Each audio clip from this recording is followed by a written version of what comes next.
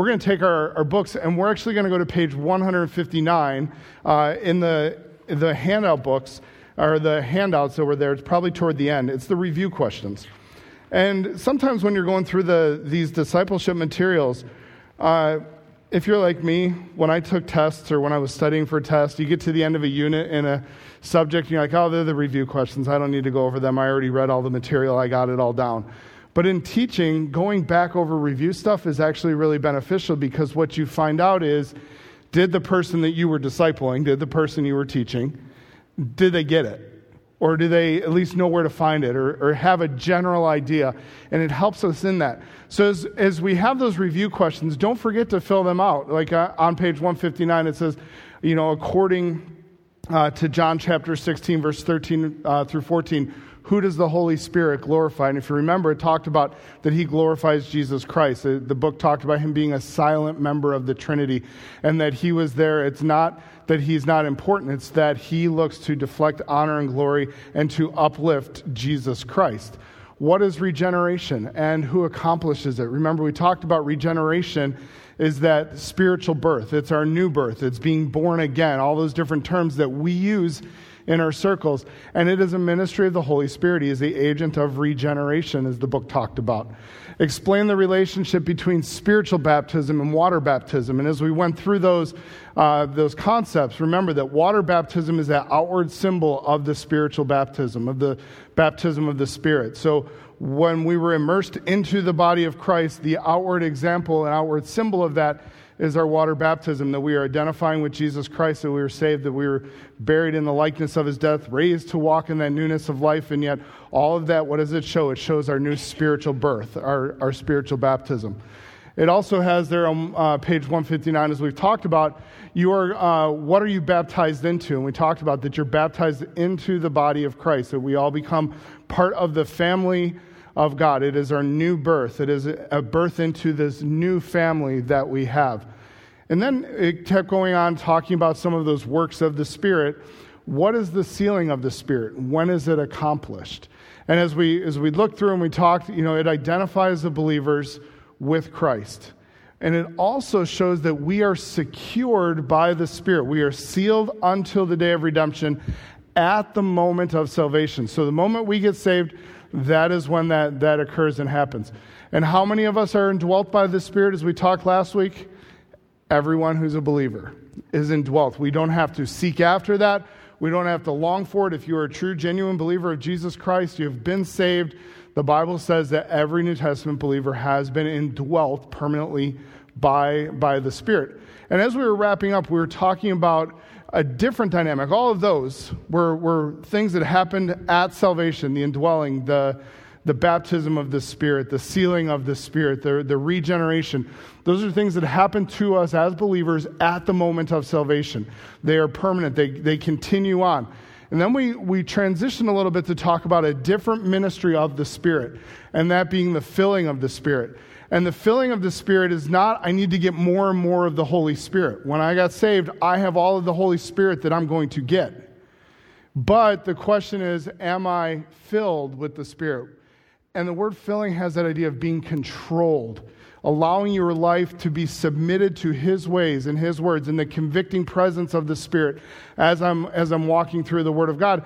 And we finished up in Galatians chapter 5, and let's go there this morning as we pick up in the book. We're going to go back in pages now, back to page 152 where we left off, we were talking about the fruit of the Spirit, and that is the fruit that the Spirit produces within us as we are controlled, as we are submitted to Him. And then he goes on in Galatians 5 to that next dynamic where he begins to speak, and Paul talks to the Galatian believers about not just the fruit or the work of the Spirit in our life, and that we are to walk after the Spirit. But do you ever have those books of the Bible that every time you try to find them, you can never find them? Am I the only one? And then you got to sing the song in your head or say them in your mind. So Galatians is always that book. I'm in Thessalonians. I'm wait, no, it's earlier. Wait, I'm doing it. So that's why I was trying to talk and do that in my head. So I had to stop so I could just do that. So anyway, Galatians chapter 5, verse 17, it highlights, for the flesh lusteth after the Spirit, and the Spirit against the flesh. Paul clearly lays out that there's a struggle, there is a tension that goes on in our lives as believers. And so the flesh lusts against the spirit against the flesh, and there's these forces that go against, and that is our flesh. There is another force outside of the spirit, picking up where we were, that wars in our souls. It is our flesh. There's an opposition between our flesh and the Holy Spirit who dwells within us. When we got saved, our flesh was not eradicated. Our natural desires were not just taken all away. I am now given the ability as a believer to say no to sin, to have victory over sin, and yet there's still that dynamic within us where we struggle with, I want to go after the flesh, but I want to go after the Spirit. I want to submit. I want to be yielded. I want to be controlled by the Spirit. Your flesh, sometimes you'll hear the terms in the New Testament, the old man or your old sin nature. It battles for control over you and I. And so there's not this idea when you get saved, you become perfect. And you don't end up becoming perfect in this life.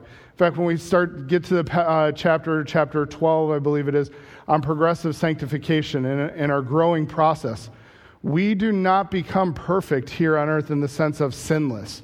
We can become perfect in the sense of being a mature believer, but we don't move to that point where we are sinlessly perfect here on earth. We long for that day when we're in heaven and we don't have to have this struggle between our flesh and the Spirit. If you submit to the Holy Spirit, Paul teaches here, you'll produce godly fruit, and the fruit of the Spirit will be produced within you. If we are submitting to the flesh, you fulfill the evil works of the flesh. And then he goes on in the passage, and the book asks the question, well, what are these evil works? And we see them in verses 19 through 21. This is one of those passages where you have the vice list, and then you have the virtue list. As I talked about last Sunday night, Peter was a little bit different in that. In 1 Peter chapter 2, he only gives the negatives, and then he doesn't give the virtues. Here, we see some of the negative and the positive, and he talks about the works of the flesh, the adultery or the immorality, the impurity, the sensuality, the idolatry, sorcerers, enmity, strifes, and the list goes on. And you can take the time on your own to just really work through and say, okay, what are all of these? But those outbursts of anger, the things that sometimes the fightings, the dissensions that we have, are sometimes we have to ask ourselves, hey, are these struggles that we're having, the infighting that we're having, is it really the work of the Spirit showing itself out in my life? Or is it the work of the flesh coming out? And so it's a challenging passage to work through. And as you work through it with your disciple, you're going to want to work through some of those questions. What is a dissension, or what does an outburst of anger mean? And you can take the time. A good study Bible always helps with that. We're not going to go through and identify every single one of those, but you can see those in that passage. So your two natures, as we talk about in our life, they're going to be warring with each other for the rest of our life. I know that doesn't sound encouraging. It's like, it can be very defeating almost in our mind. But James even highlights that your flesh is really your greatest source of temptation. You and I would do very well to respect the fact, to not downplay the fact that our flesh is a strong enemy against our spirituality. It dominates. It can control. James says, but every man is tempted when he is drawn away from his own lust and enticed. Then when lust is conceived, it brings forth sin, and sin, when it is finished, it brings forth death. And we've talked about before in church here, the progression that happens, that the temptation comes from within. The word lust is not just a sexual lust. It is the idea of a strong desire. The word epithumia that's used there, it's used in other passages. Context often will dictate, is it talking specifically about a sensual temptation, or is it talking about another? And it's saying my desires to be in control can sometimes lead me into doing things that aren't appropriate, to, maybe lying or coercing somebody to get what I want, because my natural desire is I want to be in control. I don't want anybody else to be in control. So that work of the flesh can all of a sudden start working itself out. So the word is not just a sensual lust. It can be, but it's our natural fleshly desires. And James is saying, look at the progression that happens when I allow my flesh to control me. There is a negative spiraling progression that occurs in the passage. So as we talk about the filling of the Spirit, it may be experienced moment by moment by believers who submit to him. It's not guaranteed that you will be filled with the Spirit just because you are a believer. You have the ability to be filled. You have the ability for the Holy Spirit to control your life. But the question is, will we allow that? Will we submit ourselves to the Spirit, or do we submit ourselves to the flesh? And they use the illustration in the book on page 153 where they talk about cars and cats. And first when I saw the title, I was like, what do cars and cats have to do? There's two separate little illustrations here to try and help us understand, or to be able to teach the individual you're discipling the difference, or what is taking place here. So they say that you have this car, and as you're driving in the car, there's always the car of your life, there's always your flesh, and as a believer, there's the Spirit. And these two are driving along with you all the time. The question is, which one of them are you allowing to steer your car? Who do you give authority? Who do you give the right to? Who do you relinquish control to when you're driving? Is it the Spirit or is it your flesh? And then they use the illustration of Tom and Jerry. Ironically, I couldn't find a Tom and Jerry picture with the angel and the demon or the devil on each side of them. And I know you can break any illustration down and you can tear it apart. But think from you're simply trying to start conveying these new truths to a new believer and to help them to facilitate it. And I thought it was interesting that you can look through, Hollywood gets this, that there's a struggle in our life to do good or to do evil, and that there's the pulling. But biblically, Paul says here, there is the battle. Now, there's not the two angels and demons on our side, but yet internally, the Spirit is saying, do right, and your flesh is saying, indulge the flesh. And we have to ask ourselves, who do we obey in those moments? And how do we know? How do we know we're obeying the flesh or the Spirit? Well, as we're in God's Word, as we're studying God's Word, as we're learning about God's Word and God's ways, now we're starting to say, wait, does this match up? Do I line up with the works of the Spirit and the way the Spirit says? And that allows, and that flows into, and I think it's a neat transition to go into the illuminating of the Spirit, the next work of the Spirit, because as a new believer is wondering, they're looking and they're saying, well, how do I know if I'm following the work of the flesh or the work of the Spirit? Because my natural, everything I've always done has been this. Okay, now I don't feel real good when I say those things, or I start thinking about that, or I want to do this, and I feel these, this weirdness inside, or I feel like, I start looking through and thinking about it, and I don't think I should be doing those things. And you can talk about, okay, the Holy Spirit convicts you. He challenges you to do right. But then you can look and say, well, where do we find that out? As we've already talked earlier in the book, the Word of God is super important for us to understand where we are in relationship to God. And we need the work of the Spirit. We need the illuminating of the Spirit to understand the Word of God. And so 1 Corinthians talks about the illumination of the Spirit. Paul talks about, but the natural man, talking about the unsaved individual, receives not the things of the Spirit of God, for their foolishness to him. Neither can he know them, because they are spiritually discerned. But, here's the flip side, he that is spiritual judges all things, yet he himself is judged by no man. For who hath known the mind of the Lord, that he may instruct him? But we have the mind of Christ. And so Paul highlights and brings out these dynamics that the unsaved individual, they don't have the ability to discern God's word. They think it's foolish. But we as spiritual, we're able to discern. Those who are saved, you're able to discern the word of God. And how are we able to do that? It's because we have within us the mind of Christ. We have the Spirit dwelling within us, who is shedding light and teaching us, bringing us, John chapter 16 again, teaching us all these things about Jesus Christ. And so we have this powerful entity, more powerful than just an entity. It is God himself dwelling within us. And what is God doing? The Holy Spirit is illuminating our hearts. When we go to read God's word, when we come to a time for a message, our heart ought to be praying, longing the words of Psalm 119, open my eyes that I may behold the wonders out of the law. In other words, open my eyes that I can see wonders from your word, that Lord, help me to understand your word and your amazing works. This is super important to a new believer and to even many of us. As we think about it, how many times have you ever heard, and I know I've heard it from Christians who've been saved for a number of years saying, there's no way I can understand the Word of God. I'm not smart like you. I'm not smart. I'm smart enough to know that I need God's ability to help and understand. But to look and to say, well, I'm not like that. There is somebody who is smarter than any of us in this room, and he has said that I will help you to understand the Word of God. The Holy Spirit, as he indwells us, is now illuminating, helping us, turning the light bulb on for us to be able to understand. Sure, we can get into all the deep theological truths, and you might say, well, I can't understand all of that. You can understand the Word of God. God says through the illuminating power. Now, we talk about and I think this is a really neat perspective. We have within us, and page 154 talks a little bit about this. We have within us the author of the Word of God.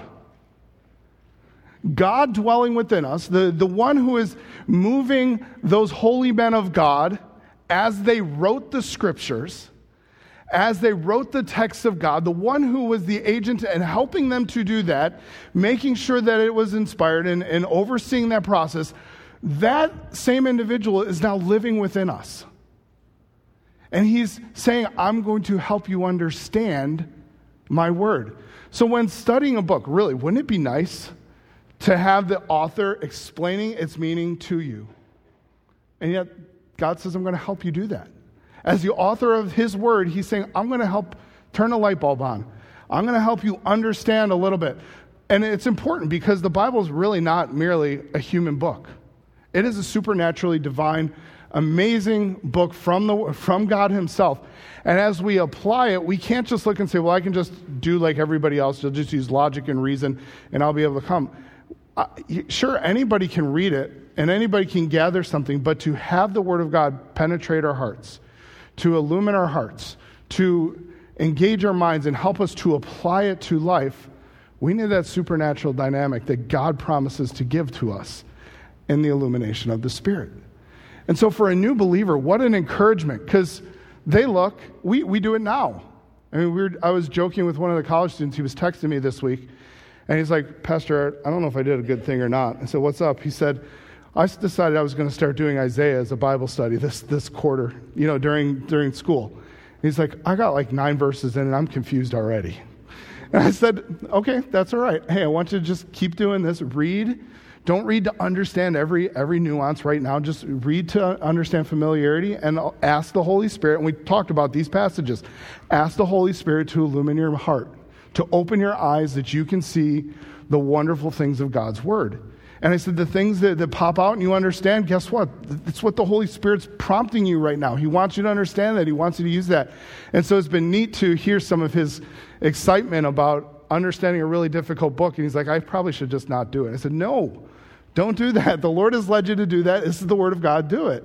But how many times do we skip over passages of Scripture because we're like, I'll never understand that. I can't. And yet we can go to them, read them, and ask the Holy Spirit, the author of them, to say, open my eyes. Help me to see the wonders of your law, the wonders of your work. And it really is a privilege to have the author of Scripture living within us.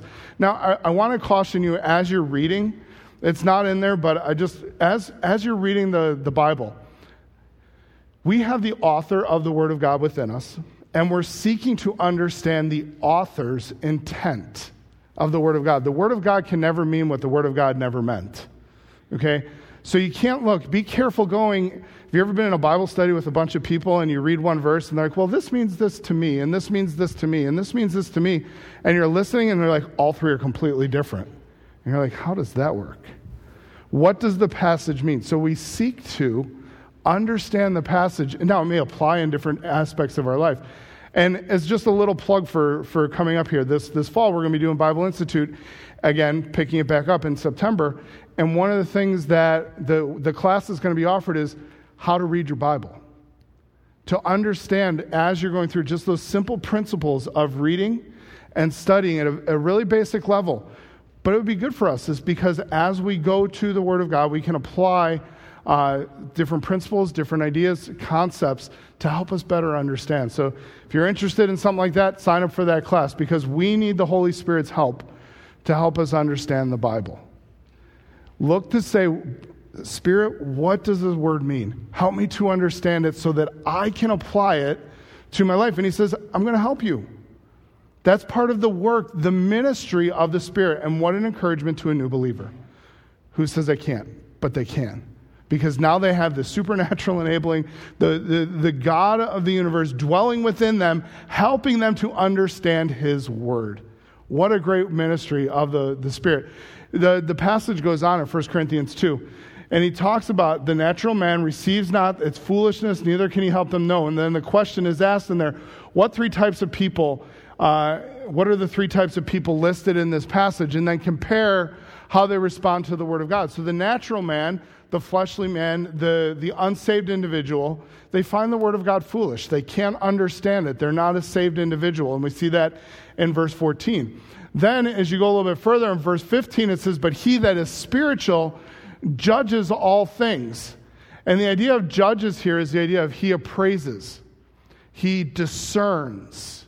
It's you take an individual or an item to be appraised for value. And the professional looks at it and he sees all the different problems with it, or he sees all the nuances, and he's able to identify and then give you an appraisal value. They're able to discern the good, the bad. And they're able to discern if it's a fake or if it's a genuine. That's what we're doing here. As saved individuals, we are able to judge, to discern, to appraise the word. We can look over it, so we can scrutinize it. We can sift through it and thereby understand all these things. And we continue to grow in our understanding as we mature in our faith. But unbelievers and carnal Christians have a difficulty and are not able to do this. Because that's that third group. As you go into chapter 3 in 1 Corinthians, he talks about, and we've looked at this, I, brethren, could not speak to you as spiritual, but as carnal. Not as individuals who are spiritually living and following the Word of God and living by it, but I have to speak to you like saved individuals who are living according to your flesh, not according to the Spirit. And so the fleshly believers, they hear the Word of God, but they're not digesting it. They're not taking it in and really applying it, or they have to take these really, really simple truths, and that's it. So he talks about turning the light bulb on with illumination. Because what does the picture of illumination, great picture, great word idea, because the light does not create the object. It simply sheds light on what is already there. So as the Holy Spirit illumines us, turning the light on, as we read, he's not recreating the Scripture. He's not rewriting a new Bible. He's saying the Word of God is already here. Let me shed some light upon it, because you can understand the Word of God. It doesn't reveal new information today. He simply helps you understand what has already been said. So the illuminating of the Spirit may be experienced regularly by believers who seek to understand Scripture. That should be part of our daily routine to help us understand. Why do we do that daily? Why do we pray daily? Lord, help me to understand your word, and then get into his word, because then it helps us to understand, are we living according to God's word? And as we're living according to God's word, now we're starting to submit and allow ourselves to be controlled or to be filled by the Spirit. And as we're filled by the Spirit, what begins to happen? We begin to produce the works of the fruit of the Spirit begins to be produced within us, and not producing the works of the flesh. And it becomes this, daily continual cycle. That's why it may seem completely redundant when you're like, I feel like every time I come to church, pastor tells me, read my Bible. There's a practical reason for that, because that's what we need in order to understand the mind of God. And as we understand the mind of God, we can live like God desires us to live, and we can be producing and be the light that God wants us to be. And so it's a really neat process, especially for a new believer, and getting them into that habit early on so that they understand. Then they move after that, illuminating, to the gifting of the Spirit. Another one of the ministries of the Spirit. And we are not going to take all the time that would be necessary, because we'd be here for another 3 or 4 weeks to go through the gifting of the Spirit. Again, we're hitting some of the highlights because that's what the book is designed to do.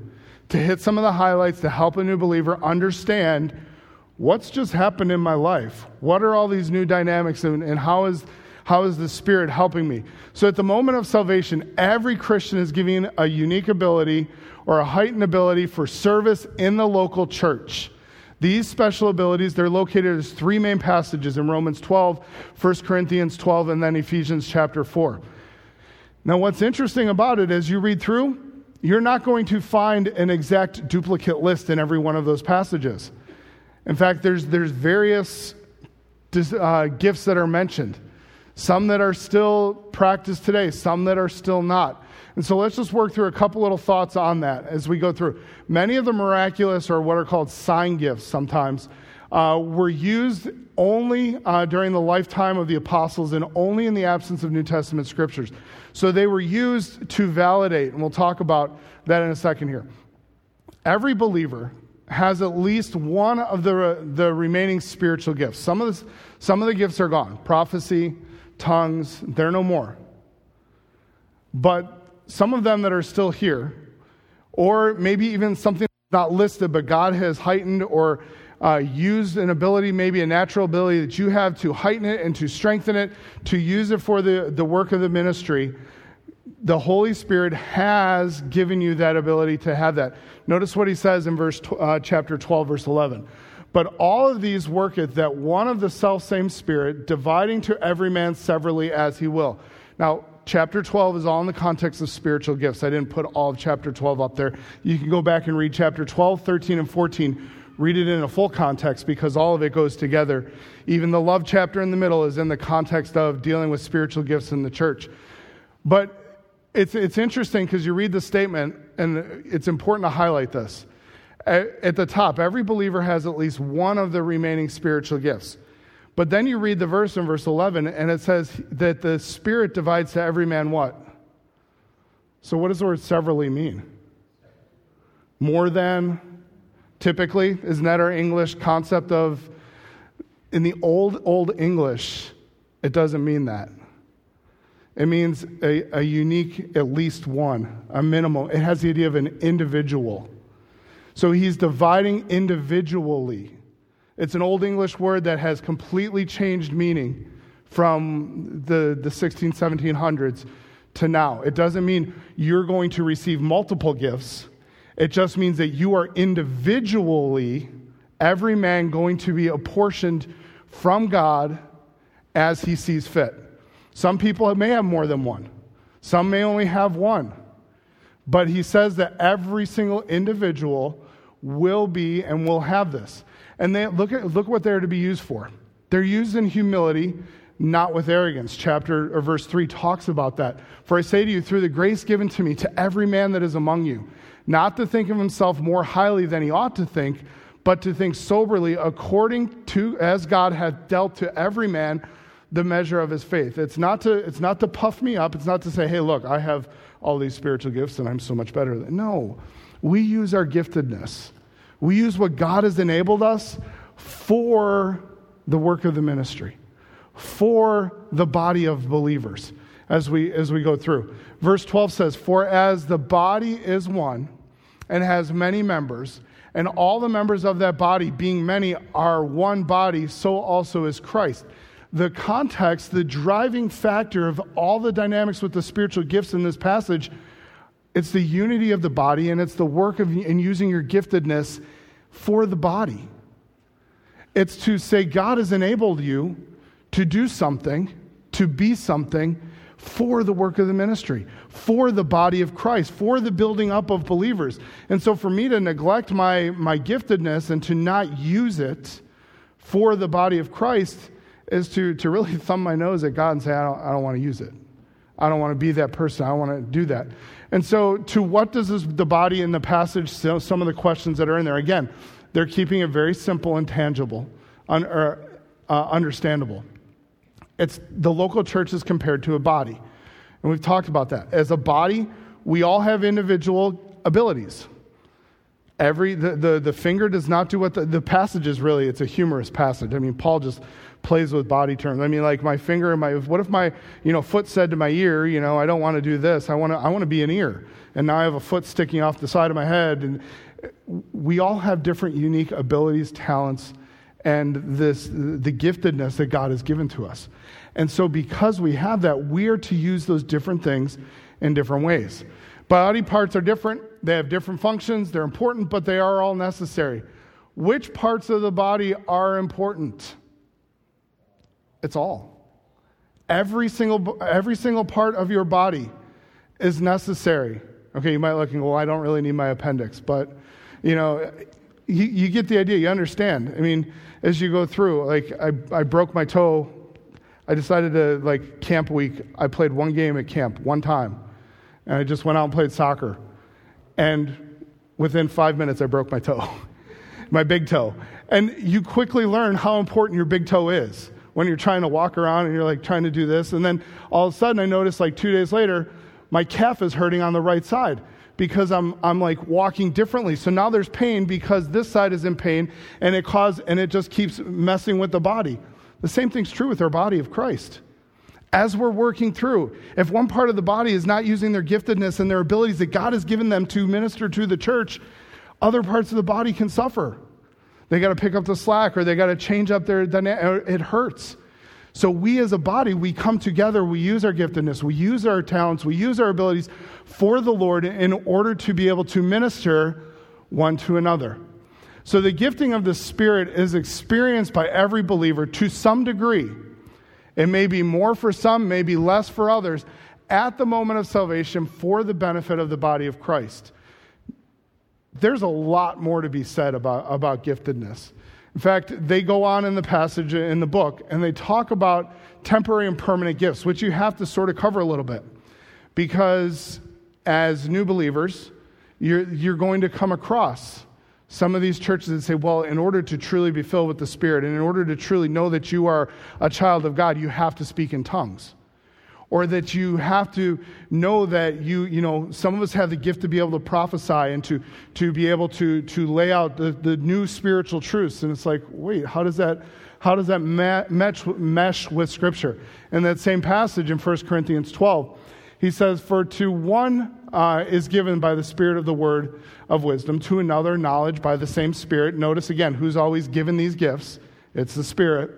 To another faith by the same Spirit, to another gifts of healing by the same Spirit, to another works of miracle, to another prophecy, to another discerning spirits, and to another different kinds of tongues, to another the interpretation of tongues. And you start looking going, wait, I haven't seen all of these gifts being, working out here, the tongues, the miracles, the prophesying, the interpretation of tongues. Where are they all at? Are they still here?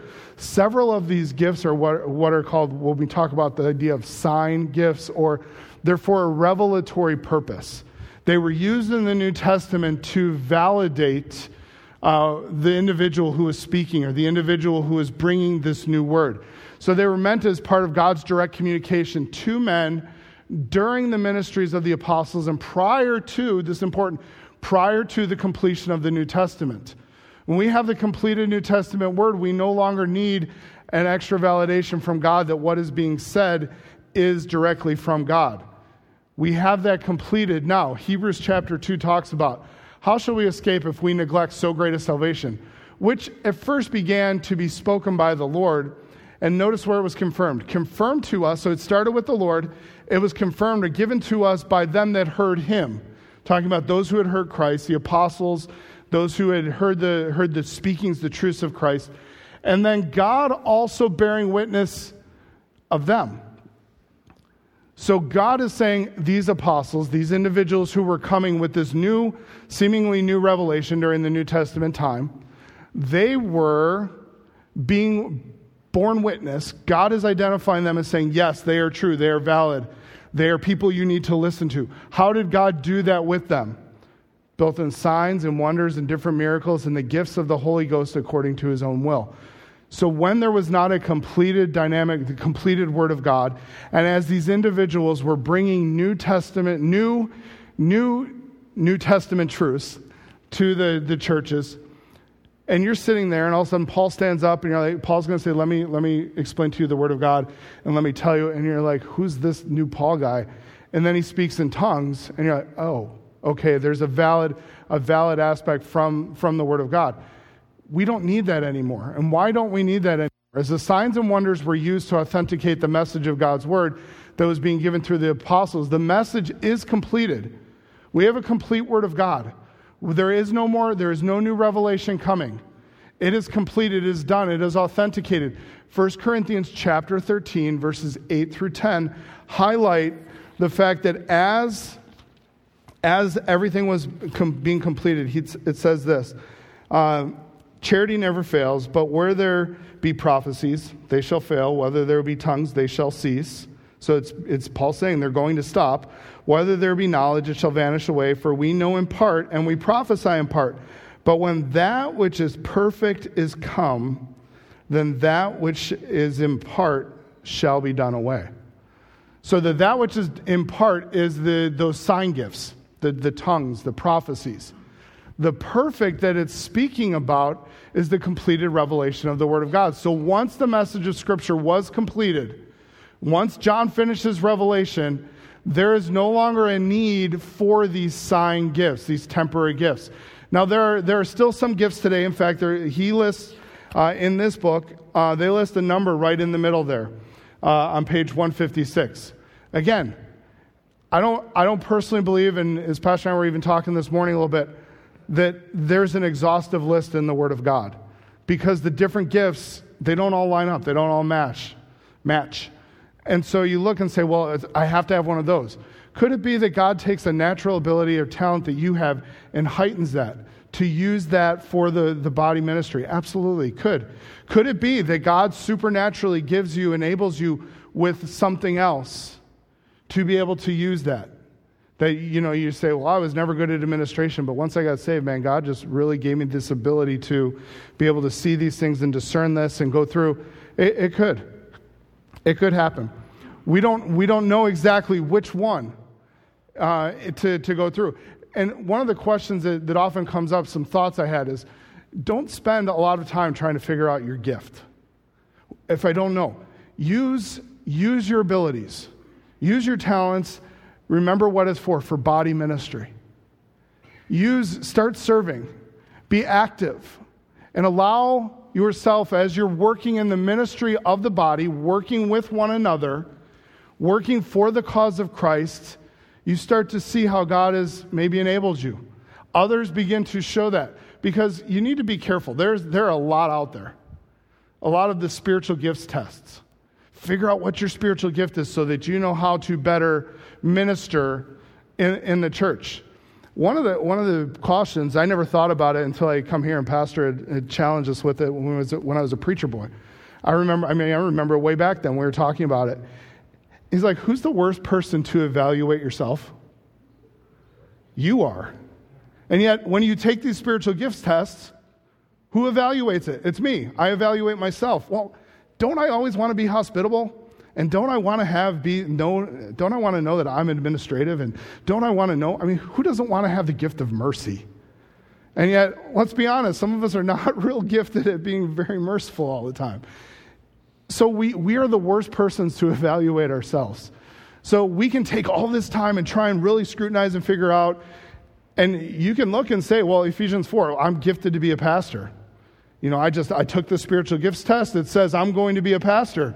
So I need to pursue all of that. And then you decide that you're going to start going down that path, and everybody who's in ministry and everybody who's working with you and saying, you don't fit any of the qualifications of the list of, the ministry, the office of a pastor. But no, my test said I need to. Okay? We have to be really careful on some of that and just take some caution. Just get involved. Start working. Use your natural abilities and see how God has equipped and use you to be involved in the church. Listen to others when they recognize your giftedness, which is really awkward at times. Because someone comes up to you and says, I'm just so thankful. You have such a great gift of mercy. And you're like, you feel weird getting those compliments. Or you just have such a great gift of evangelism. That ability for you to go out and, and you're like, oh, okay, thank you. it can feel weird, but you know what? When someone begins, one of the other spiritual believers of the church recognizes some of your abilities, your giftedness, file that away and say, maybe I need to, you're so hospitable. Use that. Use those abilities. And use your giftedness for the church.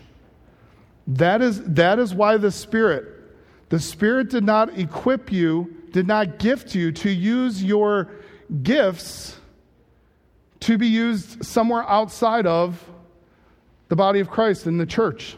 That's what he did, and that was the purpose for them. Because we're supposed to be building each other up and using our abilities here. And then he goes on to the empowering of the Spirit. As we talk about the empowering of the Spirit, it's the special blessing of the Spirit on a believer's particular ministry for the Lord. It also aided in the furthering of the Lord's work. So 1 Corinthians chapter 2 gives us an example of divine enablement. And my message and my preaching were not in persuasive words of wisdom, but in demonstration of the Spirit and of power. Paul's like, it's not my logic, it's not my abilities. Like, this is the Spirit of God working in his power that is doing that. Zechariah chapter 4, verse 6. Zechariah says, not by my power or my might, but by my Spirit, says the Lord of hosts. 1 Corinthians chapter 1, verse 27 and 29. Remember, it says, but God has chosen the foolish things of this world to confound the wise. God has chosen the weak things of this world to confound the things which are mighty. The base, the simple things of this world, the things which are despised hath God chosen, yea, and the things which are not, to bring naught to the things that are, that no flesh should glory in his presence. Paul looks and says, hey, it's not by my great powers. It's not by your great might. It's by the power of God. And we should be giving him the glory, and we should be seeking his power to do it. We need to be delighted when God uses us, but we need to return the credit to him. And God wants to use us, and he desires to use us as believers. He's gifted us to be using our abilities and our talents in the body of Christ. The empowering of the Spirit may be experienced by every believer during times of ministry. And as we look to go to ministry, we want to be able to give him back the glory. I like the illustration they use. They use the illustration of a mouse is going with an elephant across the bridge. And as they get across the bridge, the mouse looks at the elephant and goes, man, we really shook that bridge, didn't we? And it's like, how many times have I ever, something happens or I'm involved in a ministry, and one of you comes up and says, man, Pastor Art, you did a great job with that. I know, it's how I am. I'm just that way. I got those skills. What can I say? You would look at me and you probably should slug me in the face. Or just like, no, really? Okay, whatever. Because I need to be doing my ministry. You need to be doing your ministry through the power of the Spirit. Which means that when we go to do ministries, whether it's going up to sing, whether it's going to teach in junior church, whether it's going to do neighborhood night, we can't just do it in our great administrative and logical abilities. We need to be in prayer. We need to be saying, God, help us to do this through your power, your strength. And when glory comes, we give the glory back to God. It's not evil to have someone come and praise you. It's not wrong. It's not wrong for someone to say, hey, Pastor, I really appreciated your message. It was really good. The response is where it demonstrates heart attitude. Again, if I go, yeah, I know. That's by God's power. That's by God's grace that occurred. And the same is true for us as we go to ministry. Even as we go, and we don't have time, I was hoping we would, but I should have known better. I never have extra time. But as we go into neighborhood night over this next week, sure, we can logistically lay everything out and be everything organized and make this wonderful carnival. But if we're not doing it in the power of the Spirit, if we're not praying over these pamphlets going out and longing for people to respond to the gospel, if we're doing it all in our own strength and our own might, we're backwards. We need to be going into our ministries begging for the empowerment of the Spirit in our ministries. We need to be individuals of prayer, And isn't it amazing, as we go through the ministries of the Spirit, some of those simple things, again, that we hear all the time. Be in your word, in the word of God. Be praying. Those simple truths of our Christian faith, they're so vital because they play into us being empowered and being used by the Spirit. They play into us being filled and controlled by the Spirit. We can't take those simple Christian truths and nuggets and just pass them to the side and say, well, yeah, I know we're supposed to pray, and yeah, I know we're supposed to read our Bible. There's theological depth to why we need to be doing that. Because we need God's power. We need God's direction. We need God's understanding so that as we walk through this world that is seemingly chaotic, I don't even think we have to say seemingly anymore. It is chaotic. It is different. We need the direction, the power, the enabling of the Spirit of God to be able to navigate godly in God's world. We need to know God's ways. And so then he talks about the sanctifying. He just touches on it because chapter 12 is going to be all about the sanctifying process and our sanctification, our growth through the Spirit of God. But we all, with open face, beholding as in a glass the glory of the Lord, are changed into the same image from glory to glory. There is a growth process. It is a progress that is going to be taking place. The Spirit working within us to help us become more and more like Christ. That'll be in chapters to come. So as review, just there, he glorifies Christ. The Spirit glorifies Christ. The Spirit regenerates us. He baptizes us. He seals us. He indwells us. He does that all at the moment of salvation, and they're all permanent. At that moment of salvation, you are given a spiritual gift. What that is, you may know, you may not know. But what it means is we are supposed to be using our abilities, your giftedness, for the church's good, for the body of Christ. The filling of the Spirit takes place when we allow ourselves to submit to the control of the Holy Spirit in our life. It's not permanent, but it is the result of confessing sins, submitting to the Lord, fellowshipping with Him in word, in understanding the Word and in prayer. We beg for the illuminating of the Spirit, even as we come to the morning service here and Pastor preaches. It's not just say, all right, what's Pastor going to say? It's, Lord, help me to understand the Word of God as Pastor preaches it this morning. Allow me to understand the deep truths of your Word as we come here. And we beg for the empowering of the Spirit for our ministries, for how you're serving. Lord, bless us, enable us, empower us to be able to live and to minister and to worship for you. And then the sanctifying process, that personal growth process that's going to take place, and we'll cover more of that. So in finishing on page 159, the illuminating of the Spirit, if you want to fill in that question, the Spirit enables you to understand the Scriptures and which ministries are permanent and which ones are temporary or occasional. You can go back through and answer that because I've already covered that multiple times. But we want to ask the Lord now, as we wrap up here, let's beg the Lord for His power and His strength as we go into worship, and then even this week at Neighborhood Night. So, Father, we long as a church right now to be used by you, to be controlled by you, to be empowered by you. Lord, help us to trust your word, to live according to your word. And God, even as we go into our worship service, open our eyes that we may understand your word. Lord, I pray that you would give us your power, your strength, your divine enablement as we go this week to prepare for a ministry, not just to do something neat for our neighborhood, but Lord, our neighborhood needs Jesus Christ. And Lord, we desperately want the opportunities to be able to share the truth of the gospel with them. And God, we pray that you would give us the courage and the boldness to take up the opportunities to do Bible studies with people, to stretch ourselves, knowing that you are promising empowerment. You are enabling us, that you will give us the ability to do that. Lord, I pray that there would be many here who would say, I'll try, I'll step out by faith through the power of the Spirit to do these Bible studies. And God, we pray that there would be individuals in our community who would respond and say, I need to know more about Jesus Christ, about the love of God. And God, we ask, we long, we beg for you to work in our church and in our community for the gospel's sake. Thank you for this time. In your name we pray. Amen.